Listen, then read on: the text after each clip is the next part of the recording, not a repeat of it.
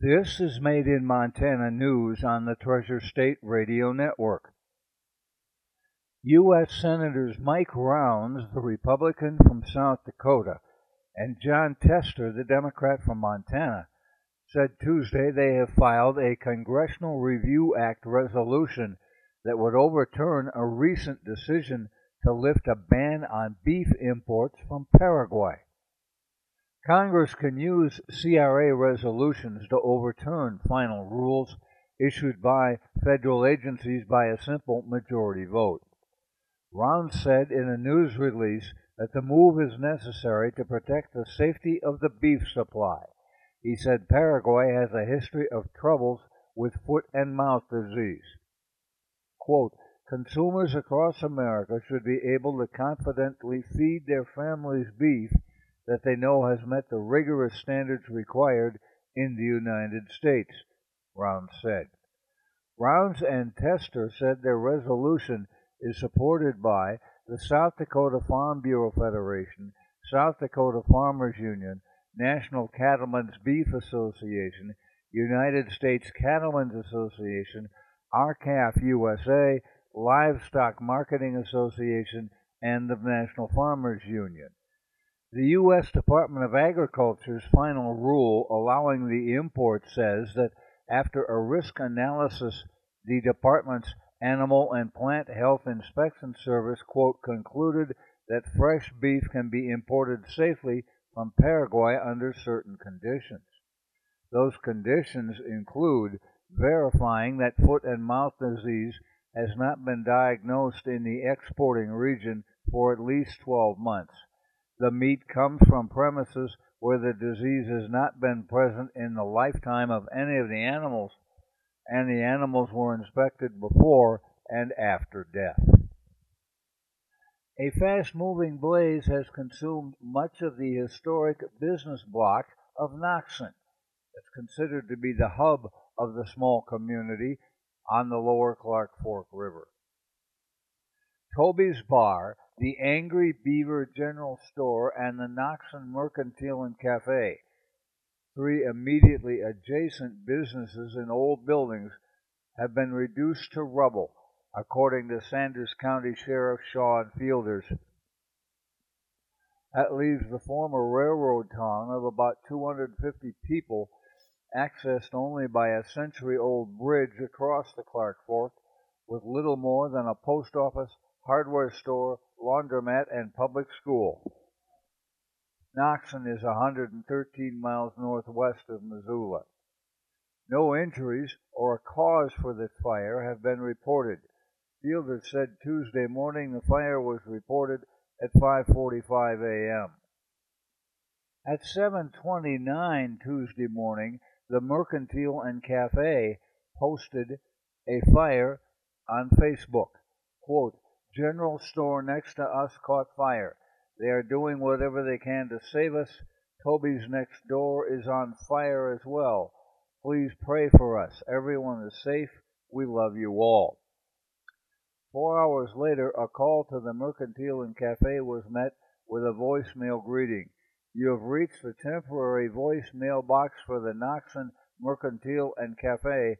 We are closed due to the catastrophic fire in Noxon. Sheriff Fielders said a state fire investigator was already on the scene, but that no cause had been determined because firefighters were still mopping up the fire. The fire was not impacting other buildings. Fielders emphasized that there was nothing to indicate an arsonist was striking local businesses or that the fires were intentionally ignited. Quote, at this point, there's nothing that points to that. He said, we'll follow the leads that the fire marshal gives us. Just to be cautious, there's nothing to point towards that right now. Just let the fire marshals do their job and we'll assist in any way they can.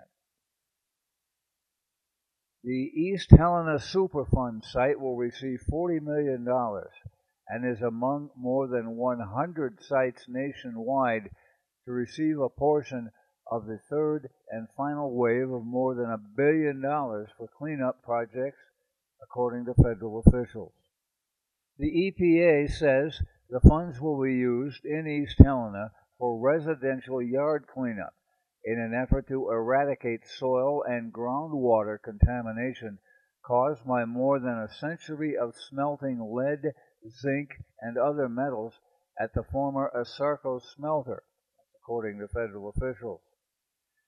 At one time, the lead smelter, which operated from 1888 till 2001, processed 70,000 tons of lead bullion a year and provided a livelihood for thousands.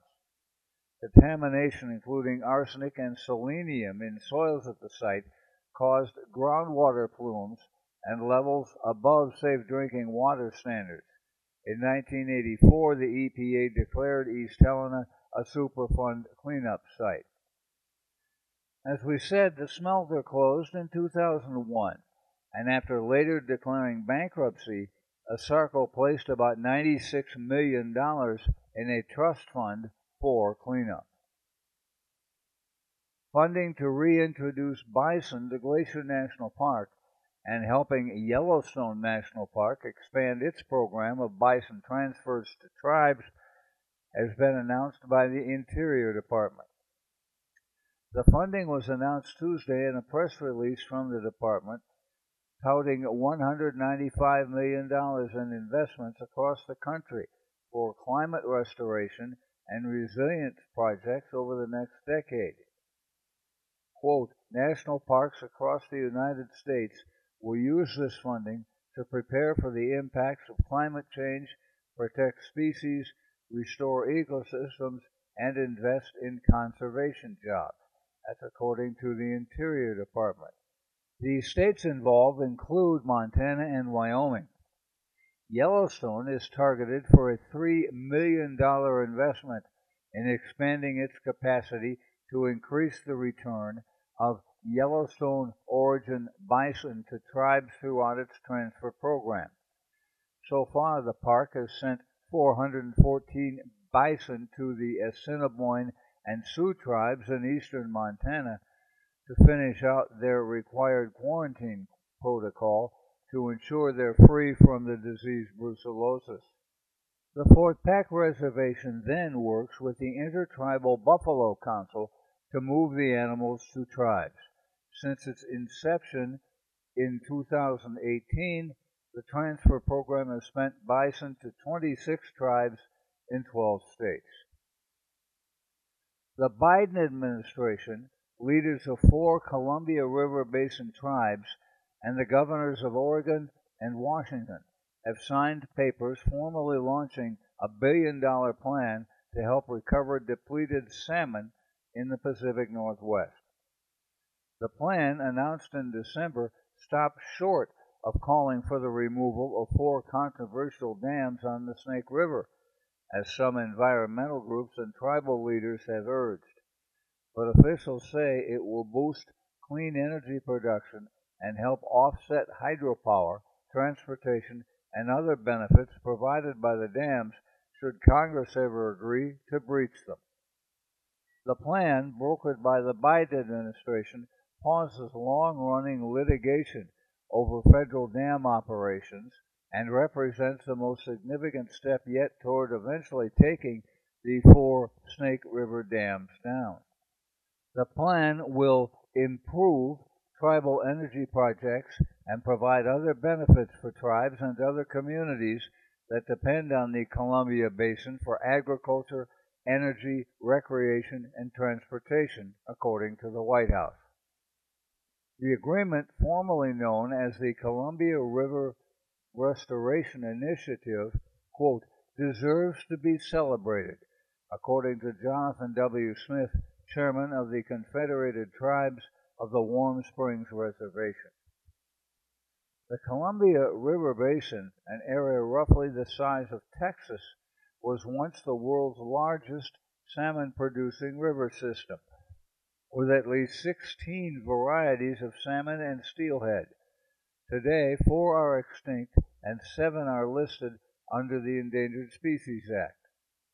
Dams are the main cause for the salmon's decline, and federal fisheries scientists have concluded that breaching the dams in eastern Washington on the Snake River, the largest tributary of the Columbia, would be the best hope for recovering them, providing the fish with access to hundreds of miles of pristine habitat and spawning grounds in Idaho. Friday's celebration did not include congressional Republicans who opposed the dam breaching and have vowed to block it. Speakers at the White House ceremony looked past those concerns, with few even mentioning the dams. A Flathead County District Court judge has ordered 2 Kalispell City Council elections be redone after a clerical error resulted in more than 1,400 voters receiving ballots with the incorrect candidates listed. In his order, Judge Robert Allison said the elections for 2 out of the 4 city council seats, Ward 1 and Ward 2, would have to be redone.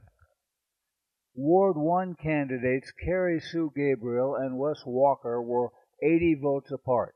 Ward 2 candidates Gabriel Dillon and Sam Nunnally were separated by 109 votes. Incumbent Sue Gabriel and Nunnally had won the incorrect election according to the canvass. Candidates largely campaigned on mitigating population growth and housing crisis in the region. The Flathead County Elections Department was working with its legal advisors on how to proceed in selecting a date for the election redo. That's according to the Daily Montanan. 1,413 absentee ballots, 8% of Kalispell voters, received incorrect ballots. The county will be fronting the cost of the second election. If you need to hear this report again, please check the podcast on our Treasure State Radio or KGRT-DB web pages. Made in Montana News is podcast worldwide, with listeners in now 53 U.S. states and Canadian provinces, 3 Native American nations, in 33 countries on 6 continents. We also post expanded versions of our stories on Facebook. Made in Montana News is heard on the Treasure State Radio Network, including KMEH 100.1 FM in Helena, Elkhorn Mountains Radio in Jefferson County, Homegrown Radio in Bozeman, King West Radio in Billings, Rescast Radio on the Fort Peck Reservation, PIVA Radio of the Northern Cheyenne Nation, and Crow Res Radio of the Crow Nation. That's Made in Montana News. I'm Jay Scott. This is the Treasure State Radio Network.